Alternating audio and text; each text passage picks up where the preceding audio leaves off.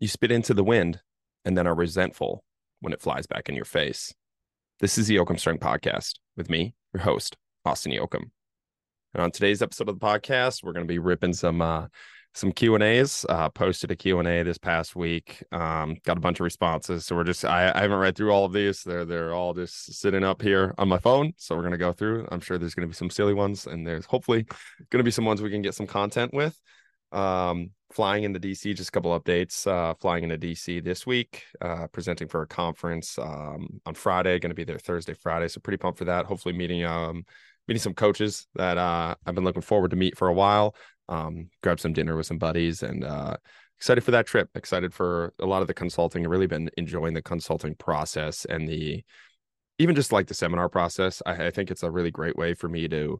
I have like a million ideas a minute, and trying to sum it all up and like forces me to take all the chaos of my brain and make it make sense and make it digestible, which I think Q&As do a really nice job of, and articles do a nice job of. Anything like longer form does a really nice job of me forcing me to take all of these thoughts that I have and distill it down into something that is actually actionable and actually able to do something with. So I actually really enjoy some of these conferences and just talking to people and meeting a lot of really cool people and traveling, which is something that I've been looking forward to doing for a while now, and just getting to a point in which we're able to travel and present on some of these things has been a really cool experience. I'm pretty blessed to be able to do that. So excited to have that this week.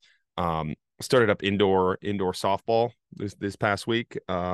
So we still got the 100 cuts a day. I think that's something that it's probably the biggest passion right now that I've been working on is not so much even softball, but the 100 cuts a day. Can you show up every single day, take the daily sacrifice, kind of move forward in something in your life, and accept your responsibility as a human. Reading a lot of like Nietzsche, I think that's something that I just feel like it's a lost art. We're sold on so many bullshit things, and just not accepting the responsibility of being a human and accepting all that entails, which is the suffering, which is the bad things and the good things and the work, and just looking at light through those lenses, and not in a bad. It's not I accept suffering and life sucks, and it's just going to happen, and like glass half empty type of person. There is beauty in suffering, and there is beauty in hard work, and there's beauty in a lot of the things that we feel like there's not beauty in, and we kind of shun it off, and we wish for better days. And that's been something that I've really had an eye-opening kind of experience in past year with, is just embracing that. And I think life gets a lot more beautiful when you look at it that way, and you're not stuck in the woe is me. Not even woe is me, but I can't wait for things to get better. And I think it's the same lines of the training. Like, we're always training for something. We're training for the Super Bowl. We're training for the conference championship. We're training for later. And I feel like it's all kind of the same thought process of wishing away life that is here right now. And when you do that, when you do train for something that's far away, when you do wish for better days, you don't actually get what you need to get done in the moment. So you never actually reach that peak, which I think is the biggest part of all of it. Is like that peak you were forever reaching for, you'll continue to forever reach for, because you're not grabbing what's in front of you right now. And so that's been something I've been shifting my mindset on. And even if it's not shifting it completely, it's accepting it more, and getting better at conceptualizing why that matters and why it's such a big thing in life has been cool. And something that I started the year off with on one of my psychedelic trips was basically like slow down and just see how much you can learn by slowing down and doing what you're supposed to do every single day. And I was just told that on the psychedelic trip, like over and over again, just slow down, do what you can do in the day to day. And like now I'm having all of these profound revelations in my life, and profound things and opportunities presenting themselves, and profound success in business, and profound success in the gym, by taking 100 cuts of softball a day. And that's something that I've been super passionate about. Is it doesn't matter what it is. It doesn't matter what your sacrifice is. It just matters that you do something every day to embrace the everyday. And so that's something that I'm really excited for, is just how far can you take something as silly as slow pitch softball if you're just approaching it in the right way every day and taking that sacrifice. So that's kind of been where my brain's at right now. We're already ranting and we're 4 minutes into this podcast or 10 minutes into this podcast. So going to get to the first question. Let's see what we got here. One of one mean asked, is the strength coach being an assistant coach for a sport the future of S&C? Man, I think there's a lot of good that can come there, and there's a lot of bad that can come there. Like a good sport coach, Michael Zweifel, that's in I think he's at lacrosse. He just not made them, but like they're the number 4 team in the nation right now. And before he got there, they were kind of a laughing stock when we played them. And that was a while ago, but like that's the power of a good coach. That's the power of somebody changing a program. But again, like you can't just have a skill coach or a strength coach or an assistant coach that's not good at their job coach both of them. And I think that's the thing. It's just the quality of a coach. You're not a strength coach. You're not a skill coach. You're not a sport coach. You're an everything coach. And I think a lot of coaches write off that responsibility. They shut it away because they're not good coaches. I really believe if I really wanted to, I could go coach a sport, any sport. You can go learn it. It's the skill of coaching, the skill of understanding humans. And then you just dive into the technical, tactical aspects of your sport and understand and become obsessed with it and become a master of it. Same as a sport coach where they're into technical, tactical, they could just switch over and come and understanding the physiological side of things with the barbell sets and reps. It's the same thing. It's just that knowledge piece. But if you're not a good sport coach, you're not going to be a good strength coach. And if you're not a good strength coach, you're not going to be a good sport coach. And you can't just switch over and be like, well, I was a sport coach and I understand their leverage. It's like, no, you don't. Your volume that you have on the field is already crazy. You're going to go do the same thing in the weight room and try to mentally tough them into, you're just going to hurt them more. So I think the quality of the coach that matters. I don't think the role matters as much as people think it does. I think one of the benefits of being a head football coach and then the strength coach is that you have total control. I think one of the worst things right now that we have, especially in the college sector, is the hierarchical approach to sports performance where the strength coach works for the head coach. I think that is beyond dangerous. And it's the same thing with the ATs and the PTs in this college sector. As much as they say they don't, ATs and PTs answer to the head coach and strength coaches answer to the head coach. And and the only person the head coach answers to are admins, and admins are even worse. They're even less qualified for their jobs, and especially the job of the specific sport. So we just have this really poor approach to how we set up sports performance, how we set up an athlete's training in the college sector, because it all goes through one person, and every single coach and every single person is flawed.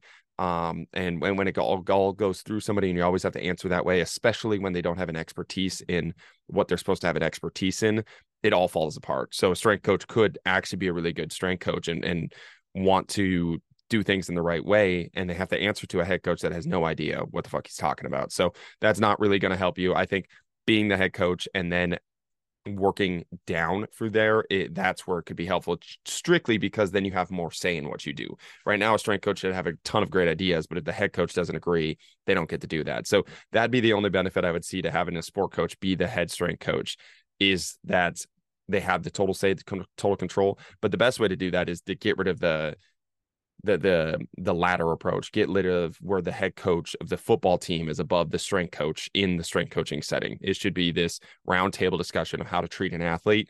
And the head coach should not be able to fire a strength coach. And as much as you want to argue what it is, if a head coach does not want a strength coach there, the strength coach is gone or will not be working with their team. So I think you need to fix the structure of the college strength conditioning world first. And then you don't have to deal with any of this. And then hire good coaches too. If you don't have good coaches, none of this matters. Yeah. All right. Waddles 10 asked, when training until disinterested, how do you make sure you get enough stimulus before you get disinterested? So the whole point of training until disinterested, the stimulus stops when they are disinterested. Like that's the whole point. Like if they are super engaged, they're PRing the whole time. And that's another thing too. Like they're not going to become disinterested if they're continually PRing and continually pushing out high in outputs. So that's one of the best parts about the disinterested thing. It's almost one of the best ways to auto-regulate training for these athletes is when their outputs start to drop, when they are let's say we're jumping over a hurdle and they're jumping 30 inches, they jump 32, they jump 33, they jump 34. As soon as it drops to 28 and then they're just continually hitting the height over and over again at that 33 mark and it's not even close, that's when their interest drops. Okay. That's when we just auto-regulated there. That's the definition of auto-regulation. That they hit a point where they can't go any further.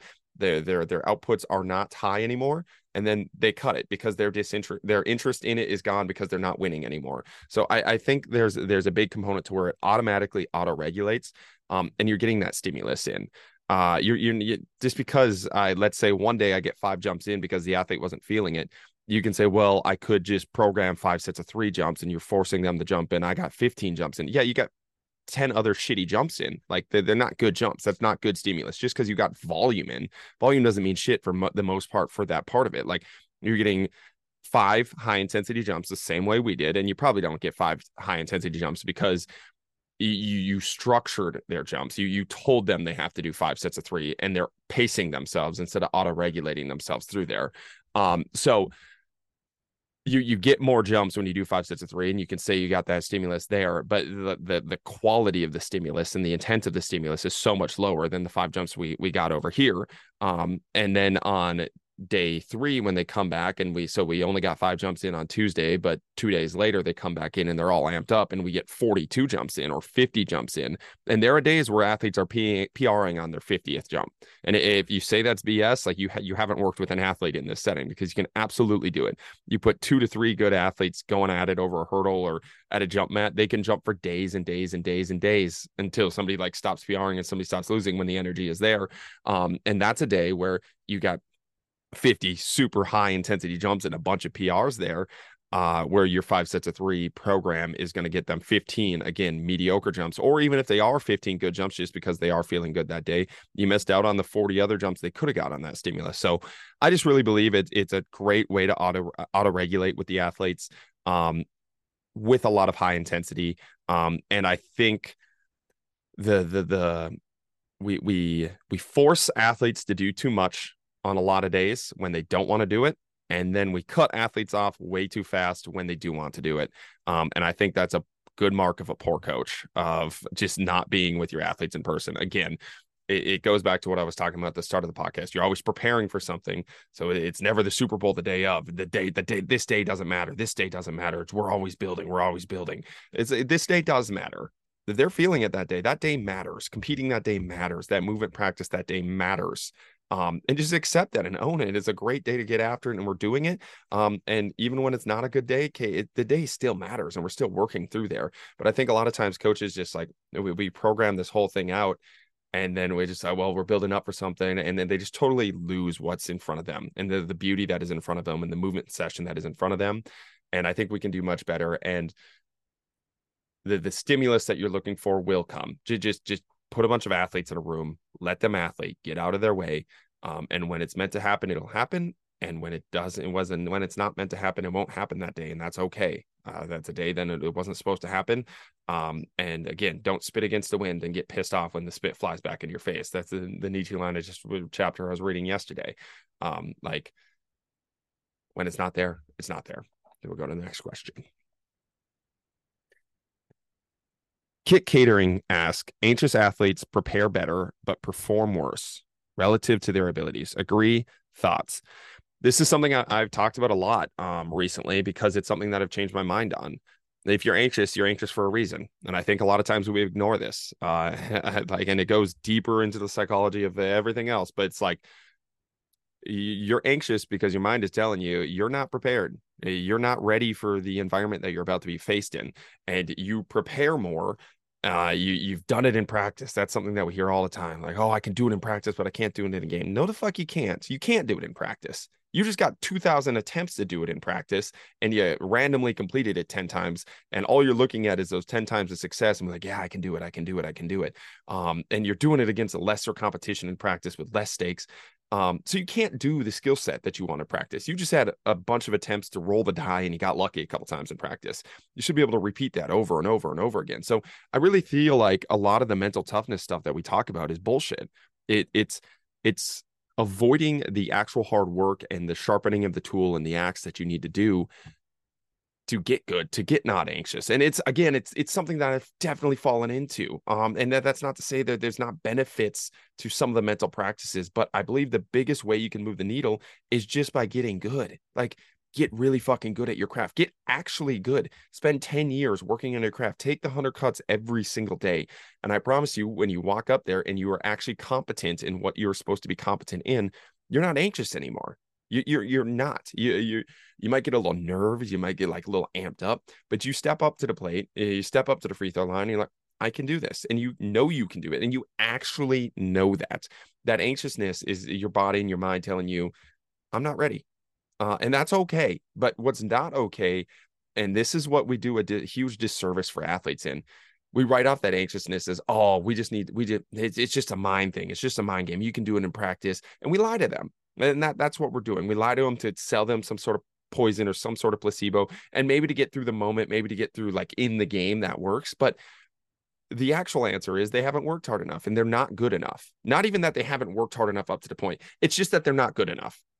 And telling them they're not good enough, and that's why they're anxious, gives them the ability to go get better, because everybody can get better. That's the other thing too. It's like we write off so many athletes. We just say it's like a genetics game. It's they just don't have the talent. They just don't. That so much of that is bullshit when you just look at what the human body is actually capable of doing and how far you can actually push something.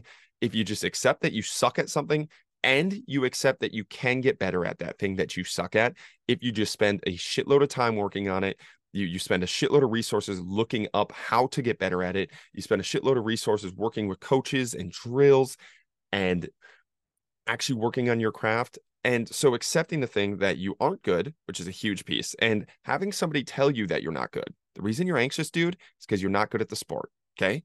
That's a hit to the ego. That sucks, man. But it has nothing to do with your mindset. It has nothing to do with this. You're just not good at the sport. And that's either due to your practice habits or, and most likely, it's just due to you haven't done it long enough for like long enough time with enough reps. Okay. That's the second part. You just haven't done it for long enough.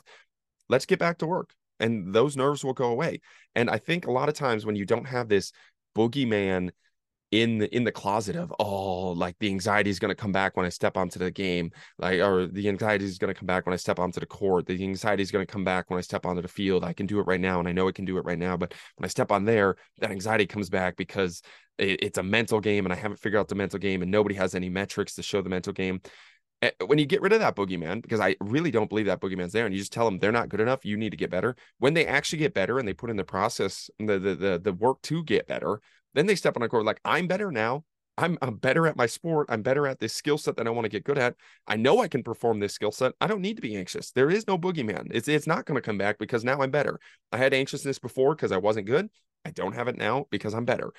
So I think that's a big thing that we do a disservice to athletes. I don't know if it's that there's so much money in the sports psych world, or if it's because we just don't want to tell athletes that they're not good enough, or, and I think this is a bigger piece, we don't believe athletes can get better. So we need to find a different solution or a different reason that they're not good. When I think it's just having a belief in your athlete that if they want it, they can get better. And that's not forcing it on them. If they don't want to get better, that's okay too. Like it's your guys' life. Like wherever you want to take it, you take it. But if you actually want to get better, here's what's wrong. You're not good at the sport. You need to spend more time getting better at the sport. And when you get better at the sport, those nerves are going to go away and you're going to be able to step up to the plate and understand, I need to put that ball here. And I know I can put that ball here with this pitch, and I'm going to go do it. And you take a deep breath and you go and do that. And after 5 years of work, you step up to the plate and you don't have those nerves anymore. And I think that's a much better solution for athletes, for coaches, for pretty much anybody, for nerves, for anxiety, to just face it and to accept these things and to have the belief in yourself to know it'll go away once you get better, and to understand it's not just this random boogeyman that you have no control over. And that's been very powerful for me in sports, and very powerful for a lot of the athletes that I work with and talk to, is just get competent. And when you get competent, confidence follows. All right, next question. What variables do you look for in in-season and off-season athletes? What variables do you look for? What variables do you look at for in-season and off-season athletes? Like the difference between an in-season and off-season program, maybe they're asking. Maybe I'm just not reading that right because we're live right now. But the difference between in-season and off-season programs, typically we cut the amount of days down. Like we're 4 to 5 days off-season, probably 2-ish days in season if we're a high contact sport. We'll touch on what they're not hitting a lot of, but the volume of it goes down. So we'll touch on 1 to 2 max velocity sprints in a session instead of maybe where it's until disinterested in the off season. In the in season, probably cutting it to 1 or 2 touching high velocity, like sprints, straight line sprints. Same with jumps. We probably won't do a lot of posterior work before a game. That's a big thing. Depending on how the practices are, that depends too. If they're going to have a lot of high flying, high velocity practices, we'll stay away from a lot of posterior work before that practice. So a lot of times we'll split up the sessions into maybe doing in the morning, we'll do some big lifts, general qualities, jumps and sprints in the morning, maybe a little bit of a primer there for them to feel good for practice. Then they go to practice, and then after practice we'll hit some of the accessory work, some of the posterior work. That's been a setup that we've done a lot, especially when I was at St. Thomas working with the football team there. And then a lot of times just keeping them live, making them, I think a big thing too is having them enjoy the weightlifting sessions. And that doesn't change in season or off season. I want them to enjoy that, but really in season, I think making them enjoy the sessions, because sometimes the practices are so brutal and they're not enjoyable and they're pretty dead. The practices themselves, and that goes on to the sport coach. But if as a strength coach you don't have a say in their sport coach practice, you need to give them some sort of session where they're alive and they're feeling confident. They can have wins, they can have fun, they can laugh. And the amount of athletes that basically have trained with us in season strictly for the mental boost of, dude, I won't survive my practice if I don't have something to look forward to training wise. The amount of kids that have told me that is pretty crazy. So we'll do silly games. Usually we'll do a lot less small sided games in our sessions when they're in season, but we'll do a lot more silly games table ping pong. We did a lot at the old gym where we had 2 tennis paddles and 2 pickleball paddles, and we have a little ping pong ball, and we'd go off this table. It's basically ping pong, but you got bounces on the ground. We'd play with a spike ball, so if it bounced on the ground, you could play it up, play off the wall. So some of the more silly egg type games, fun games, just give them something to look forward to, and then let their bodies move. A lot of spinal waves, a lot of hip work in season, whether that is making them feel better or it's just the placebo of just shaking it out and moving a little bit. That's big for a lot of athletes too, but that's probably the biggest difference. But again, we do that all with our off-season athletes too, but probably just cutting down the amount of days, the amount of reps, and we don't do any small-sided agility games. When I was at St. Thomas, I had a little bit of say in the practice, and we could add in some small-sided agility games into practice or before the practice there. But if I'm working with athletes in the private sector at Yoakum Strength, where everybody has we have football guys from 7 different teams. I won't have a say in obviously 7 different teams practices. I won't have a say in any of their practices because I don't work at their colleges. So we'll cut out the agility part there unless they're really, really struggling with something and they come to me and be like, hey, I can't get off a press, and we can add in some sort of small-sided agility game and just give them some sort of room to work on that small side, that skill set they're struggling with in the game. And I think that's a big part too, is just giving them the opportunity and the confidence and a spot to fail. And again, this doesn't change in season or off season, but giving them a spot to fail, giving them a spot to work on new things, especially in season if they are struggling with something. A lot of times if they're struggling with something, they don't have the freedom to work on that something in practice because their jobs are on the line. So you talk about a pass rusher that man, I struggle with the spin move. I struggle with the rip spin. But if they struggle with it and they work it in practice and they're fighting for a spot and the scout team dude pancakes them when they're working on a new move, they're going to get benched. And that is the college sector. They'll look at the film. They're like, this dude got benched on that, or he just got pancaked. I can't have him get it. Well, he's working on a new move. Of course, it's not going to be pretty. So that's where you as a strength coach and sport coach can kind of bring them to the side and give them the freedom. Obviously, ideally, that is taken care of in a practice, because the whole point of practice is to work on your craft. But that is not what most practices are. It's just try to hold on to your job and try to continually do the things that you're good at, so you don't look bad in front of a coach who will bench you at the first sight of you being bad. So you could give them some sort of freedom to work on these some of these type of moves, some of the things that they struggle in practice, in a setting in which they're not going to get benched on. Okay, you suck at a rip spin. Let's work on that at our place, in a bunch of different environments, and get them confident in there. So when they do have to go do it, they can go do it in their setting. So those are probably the different changes. Hopefully that answered your question. Hopefully I was understanding what your question was. Next question. All right. Josh asked, how do I practice dragging more deer if the DNR only lets me shoot one? Josh, I am not the DNR, and I cannot give you illegal advice. So only shoot one deer. That'd be great. And don't get me arrested on this podcast. I haven't shot a deer since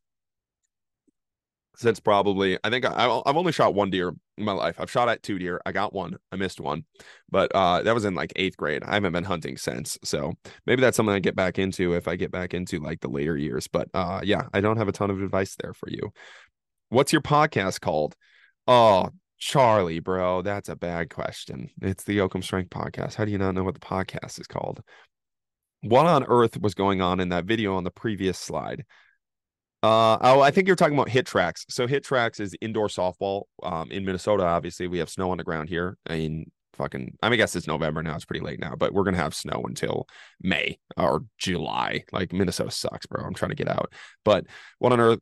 So the HitTrax is a computer that reads your exit velo and where you hit the ball. And it's actually really, really like it's pretty accurate. It's pretty cool. Like if you hit the ball to left field, it shows you on the computer screen exactly where you hit the ball, the distance. It's a little bit like wind dated. Like if you have a good launch angle, it's going to give you a home run a little bit easier in HitTrax than it would in real life. And obviously it doesn't show like defenders shifting in certain areas. But so when you hit in this cage, this computer will read it. And HitTrax, you play in Minnesota, we play 6v6. So I have 6 of my guys, they have 6 of their guys.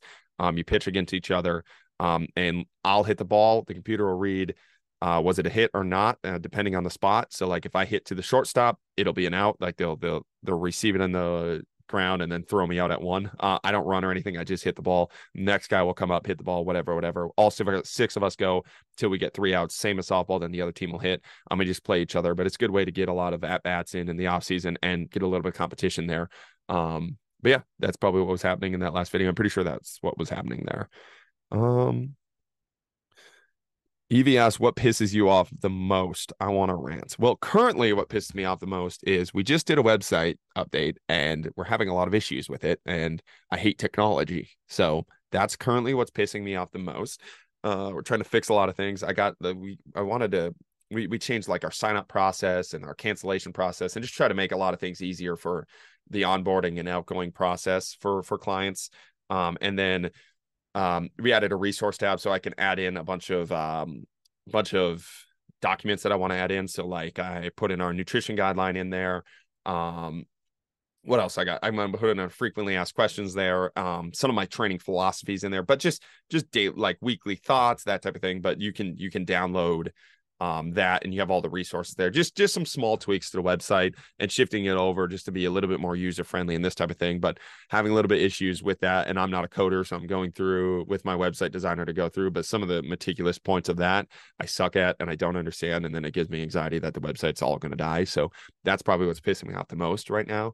But you want to rant?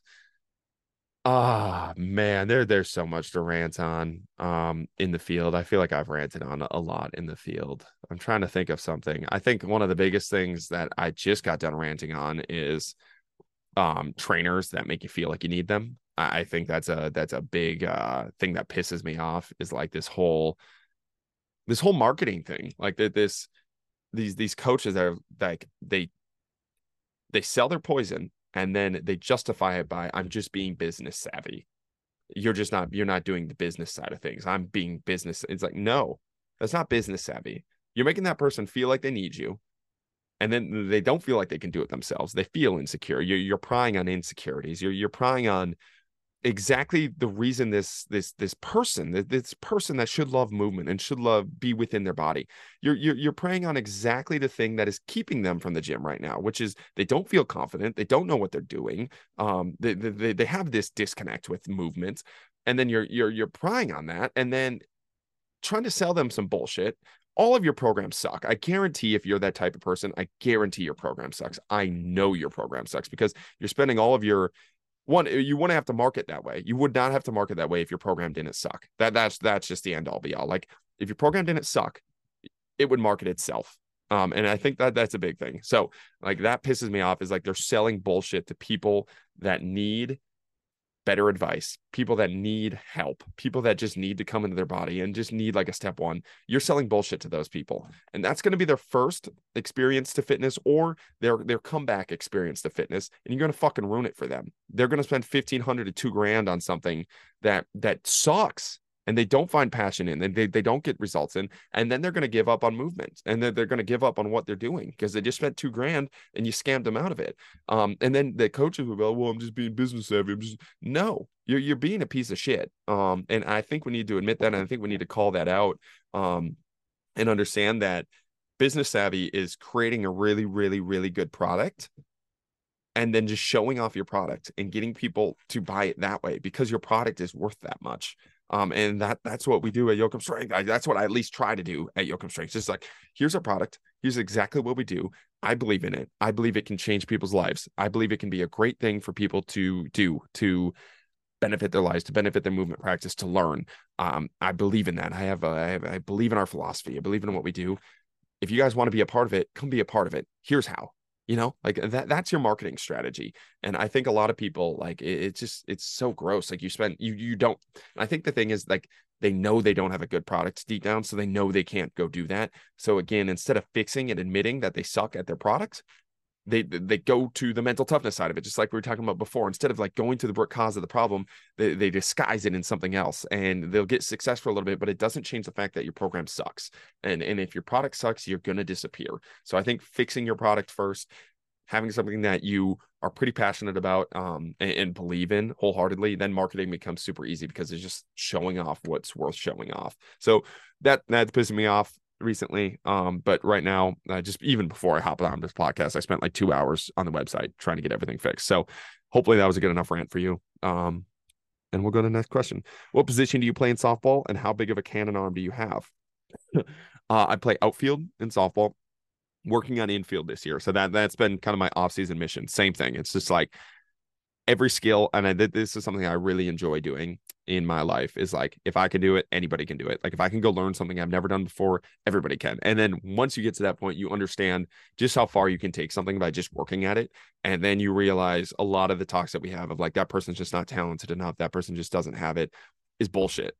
And like, as you continue to push these things and learn these things and you get out of that mindset, you get out of the thought process of like genetics and you get out of the thought process of what you were born with and the skill sets you have. And you just get out of all of it and you realize you can take yourself to an extremely high level, to the 1% of the 1% by just working at something and becoming obsessed with something. And that is very freeing to me. And that's super exciting to me. So that's my thing I'm working on right now is learning infield just to show that I can and prove that I can to myself and confirm my philosophies and beliefs in how far you can take something. And the cannon of the arm is actually something I'm doing too. So don't have a cannon of the arm. My arm sucks. I've never done a throwing program. I never played baseball growing up. So this is like the first time I've actually like done any sort of throwing. So I'm going to run a throwing program this entire off season and see how fast I can throw a softball and how fast I can throw a baseball. And we're going to see how that experiment goes and see how far we can take that. But I'm actually pretty excited for that journey. But right now the arm is non-existent, and by the end of it, the arm will be absolutely existent. And hopefully we can hit some sweet numbers and learn some cool things along the process too. I think that's one of the cool things too, is like when you learn something new, you learn so much, not even about the sport. Like I'm not trying to learn how to throw better. I'm trying to learn how to throw better, and the small things that you learn throughout that process. One about yourself, one about your body, or two about your body, and just about the art of learning things. You meet a lot of cool people when you're diving into these rabbit holes. And I think there's just so much cool stuff when you're doing cool stuff like that. I think that's the mantra there. Like you find so much cool stuff when you just go and do cool stuff. And I think a lot of people stop doing cool stuff because to start doing cool stuff, you have to suck at it, and people don't want to suck at things. So go do cool stuff and go suck at it for a little bit and see how much you learn. Proc asked, when are you PRing in mileage with Dowdle? Winky face or questioning face. I might run a mile with Dowdle. We'll see. not entirely into running. So Mark Dowdle is a ultra marathoner that we train. We train whatever. Like he does his own. Like he works out at our gym. We're not training him in the running world. He's just a savage. But he's doing a calendar club right now to where he runs the miles of the day. So in that today it's November 7th. He has 7 miles today. Tomorrow is November 8th. He has 8 miles that day. It's called Calendar Club, and he's been doing it the entire year. So every day of every month he runs that amount of miles, and then he repeats. So like October 31st he was running 31 miles. October 30th he ran 30 miles back-to-back days. It's pretty savage endeavor. I think he's 6 months in. He just broke the halfway mark, and he's going to do it for the entire year. So maybe I'll run a mile with him. But changing on that has been entirely, it's been pretty inspirational too, of just understanding. I think that's one of the cool things of just showing up every single day and doing what you have to do, doing your job as a human. The daily sacrifices, that's been something I've been thinking about. And anytime like I don't want to go do something or whatever, like you just have excuses. You realize like, oh, Dowdle has 7 miles a day. Dowdle has 8 miles a day. And it's not, for me, it's not the impressive mileage that matters. It's strictly, you have a job today, go do it. And in these, I've been working on this thought process of, it's in these sectors that are like, not that they're not well respected, but they're like kind of goofy endeavors. Like it's running, it's ultra marathoning. They're these weird subsectors of humanity that are not, it's not like business. It's not like it's going to make you $1 million if you go do this every single day. It's not something that everybody's looking up to be a better softball player, whatever it is. It's just for the sole fact of, you have a job, go do it, and go do it to the best of your ability, and stop laughing at what your job is. Stop writing off whatever your passion is. And I think that's something that's super important for a lot of people. I think a lot of times, like, you have a passion, it's like, well, yeah, but it's just my side gig. My real job is accounting. Yeah, it's my side gig, but it's nothing serious. It's just something I dabble in. Like, that's such bullshit. That's such a cop-out answer on your part. And I've copped out on it before. Softball and pickleball are two that I've copped out on for probably 2 years. It's something I knew I wanted to pursue. I knew I wanted to pursue it. And I just sat there and guilt tripped myself into like, it's not a serious endeavor. It's not something that you should like spend your time on. Like all these things. I'm like, it's such a, and then what the fuck do you spend your time on? More accounting? Like, you don't. And that's the thing. Like, you don't put that time that you were going to put into that passion, that you were going to put into your daily effort, your daily sacrifice of working on your craft. You don't put that same amount of effort into the time that you lost. You just spread it out throughout your day, and you pretend like it doesn't matter, and then you lose that passion. And then 5 years from now, you're in the same spot that you were today, still talking about your fucking side gig because you never decided to work on it. Still talking about the thing that you wanted to get better at, but you never actually committed to going and doing it, because somebody would laugh at you, because somebody would tell you it's not that serious, whatever it is. Like, that's bullshit. Again, there's so much you can learn from whatever your passion is currently. And I think more people just need to dive headfirst into whatever is right in front of you. Whatever that is, if it's pickleball, go spend 2 hours a day working on your pickleball craft and see how much you learn about yourself.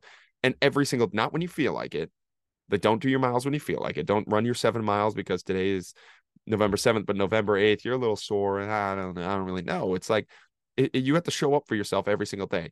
And I mean, it's the same.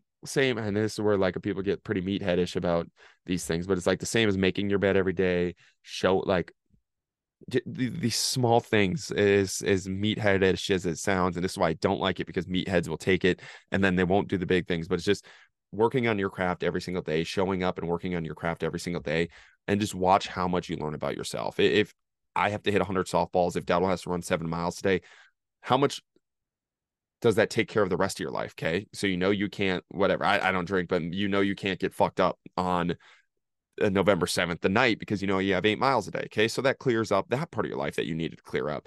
Now you have to prioritize time, because you have to run 8 miles. I have to spend 2 hours hitting softballs. I have to prioritize my time better. So it builds out your life. It simplifies your life when you just do the work that's in front of you, and you actually get better at your craft, and you pursue something wholeheartedly rather than writing it off and pretending like it's this small goofy thing. It's not. You're called to go do something for a reason. Go pursue it. Stop coming up with excuses. Stop saying it's something small. Stop doing that disservice to yourself, and stop doing that disservice to your soul. And I think a lot of people do a lot of disservice to their souls They lie to themselves. They lie to their souls.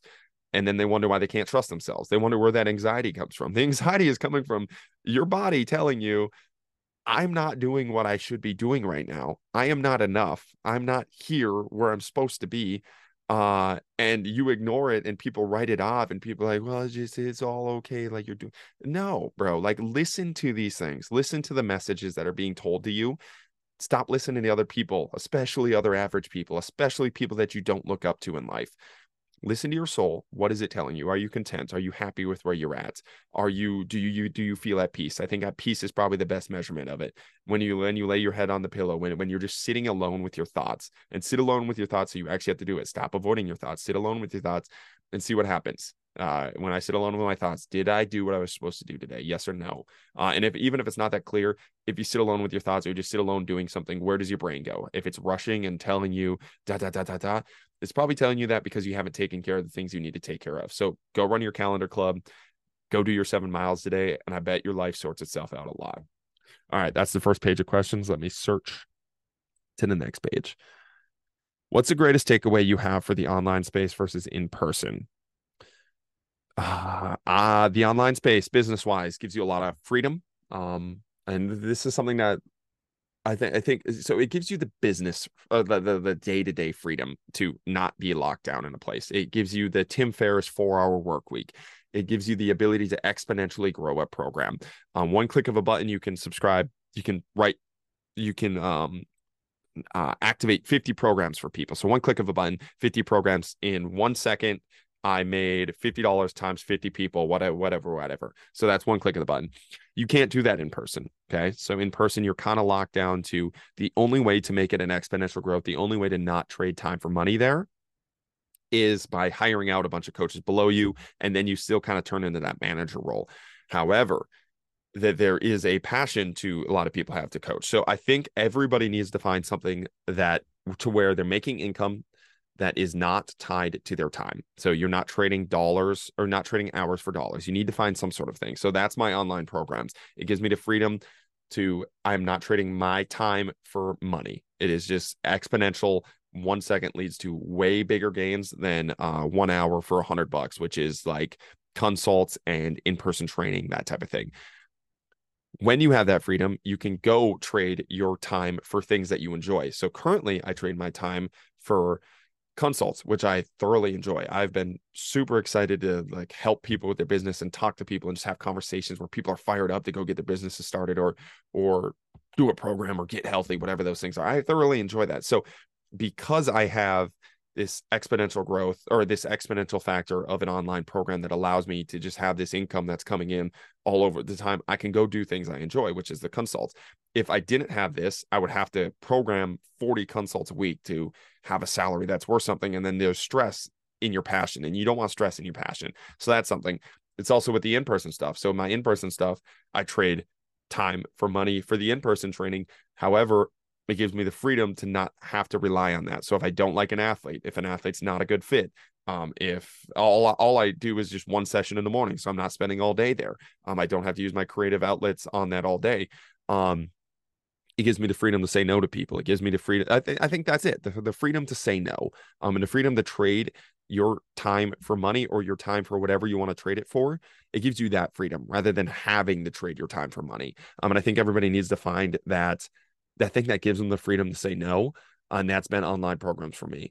And it's been that for me because I don't enjoy a managerial role. I don't enjoy having coaches work below me. I get too stressed out. I get angry that they're not doing it the way that I would do, like that type of thing. Like I don't like that managerial role. I don't like the fact of like I tell somebody they have to do it this way and they mess it up, and then I'm like, well, fuck, I could have just did that myself. Like I don't enjoy that that process of things. I really don't enjoy having interns. Sorry, intern Henry, I like you, I love you, but I don't love the process of having interns. I like, and I've been blessed with really good interns. That's the thing too. I've only had like one shitty intern. And all the other ones have been not even just good interns. They've been cold stone studs, like Workhorse, intern Henry, Carter Schmitz. Like those three have been absolute bombs of interns. Like they don't get better than that intern. And I just don't love the process of that. I don't love the process of being above somebody and like having that control, especially like when you have two different converging things. So So again, I bring that up because if you love that process, if you love working with people in person, make sure you build out that passion there, and you understand what you like. So don't just do online programs because I say I like doing online program. I'm a massive introvert. I don't love the managerial role. So the in-person gym is not me. I don't want 17 sessions a day, and I don't want to have 17 interns or coaches below me. I don't like that. I know I don't like that. It drains me of my energy. It drains me of what I want to do. But if it gives you energy and you enjoy that, set up your business in a way. And I think that's the biggest key, is setting up your business in a way in which it works for you, not you working for it. Because otherwise, like, I think a lot of people get confused of like, okay, you started your own business because you were rebelling against the system that you had to work for, the corporate system you rebelled against. Yeah, but now you're making your business a corporate system that you're having to work for. My brain just doesn't work that way. I don't enjoy that thought process.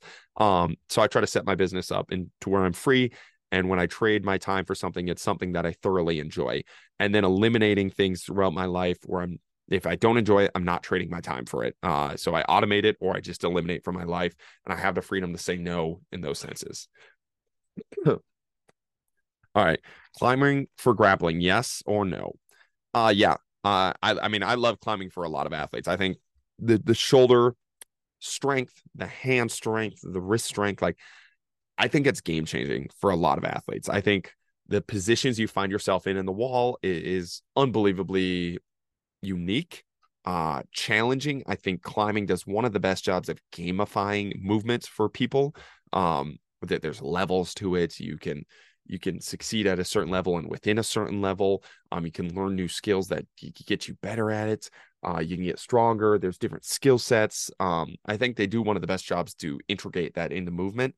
And physically, I think the grip wise is insane, and then the hip mobility. I think you can spend like some of the positions, I've talked about this before in the podcast, but the hip positions you find on the wall are crazy. My hip mobility's never been better, and I've never done less hip mobility. It's because when I climb, I'm hitting 2 hours of hip mobility. I'm in these deep lunge positions. I'm balancing on these single legs. I got internal external rotation. I'm flag pulling. And I think there's a lot of magic to be found there for a lot of athletes. And again, that's not, you have coaches, like, I've seen this now. It's like, oh, you said climbing is the best thing for athletes. But it gave me like, look at all the hurt climbers. Like, you're just going to hurt the athletes. Like, that's anything. Like that, you bench press every single day for 2 hours, you're going to get hurt bench pressing, like you just do it over. If you look at the climbers that are hurt, that have tendon pain, it's because they climb for 4 hours every day because they're addicted. I know a bunch of them. They're super addicted to climbing. They just do it over and over again.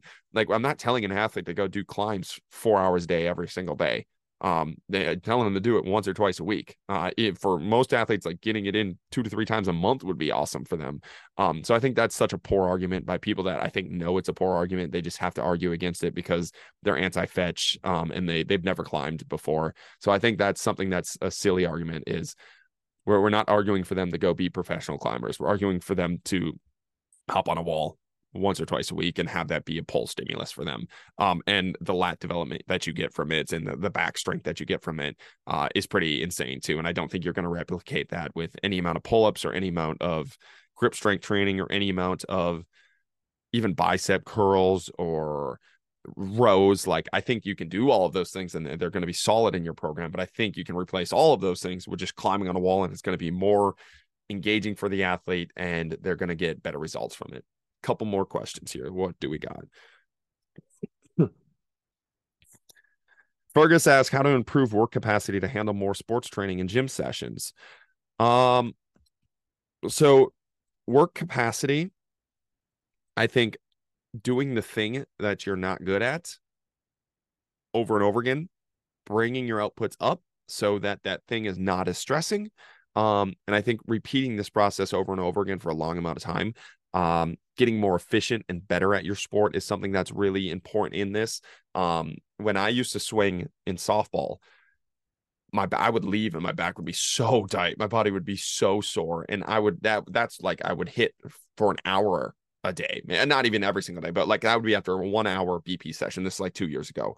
And now, like today, I just got done hitting for 3 hours before I hopped on this podcast. And I feel great. And I did 3 hours a day before, and I did 3 hours a day before, and I did 6 hours a day before. And my body feels great. I don't have issues.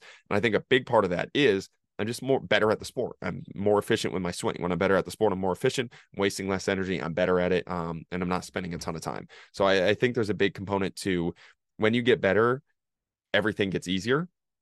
Bringing out your outputs on the other side of things. So adding extreme movement options. So making sure you have the mobility to get in these positions, making sure your body's able to handle the force of these positions. And I think the sport tells you what you need to work on mobility wise. I think the sport tells you what you need to work on strength wise. I think those are two big things. Like you don't have to do just a bunch of hip mobility, random hip mobility. I think that's one of the weird things that we do, like just random hip mobility. I think the sport will tell you if your hips aren't mobile enough. So I think climbing is a good example. If I can't get my leg up high enough on that boulder, I cannot perform that boulder. So I need to work on hip mobility. My limiting factor is hip mobility. The wall told me that. I didn't just do a bunch of random hip mobility, then hopped on a wall and realized I still couldn't do that because it's just random hip mobility. So I think listening to the sport and what your body's telling you and working on that specifically instead of randomly wasting your time on a bunch of random things that people are telling you you're supposed to do. And I think the same thing with softball. My left abductor decelerating in a lot of my swings. And what I realized halfway through, and it's the left side of my knee, it's my left knee that also had the ACL and meniscus. I was kind of collapsing in my swing. So the rate limiting factor in a lot of my swings was that I wasn't able to decelerate. My left glute, my abductors would get super tight and sore, and then my knee wouldn't be able to handle it. I would just kind of collapse and fall over. So rather than spending a bunch of time working on everything, I just listened to and watched what I was doing in the sport, and then strengthened that. And when I strengthened that, it was a big KP. It was a thing that was holding me back. It was a rate limiting factor. Hop back on. Okay, I'm watching the sport now, and I'm able to handle the capacity of the sport better because I worked on the specific task. So I think there's a lot of things to do there. If you're severely out of shape, just get in better shape. Work on a lot of small sided games. I think is one of the best ways to do that. Lift, jump, sprint, do a lot of these things. But again, the better you get at your sport and the more you pay attention to sport, the more you're going to realize where that work capacity is lacking. All right. Last question. Let's see if I can find a good one. Selection for an athlete aspiring to be a performance coach. Odds.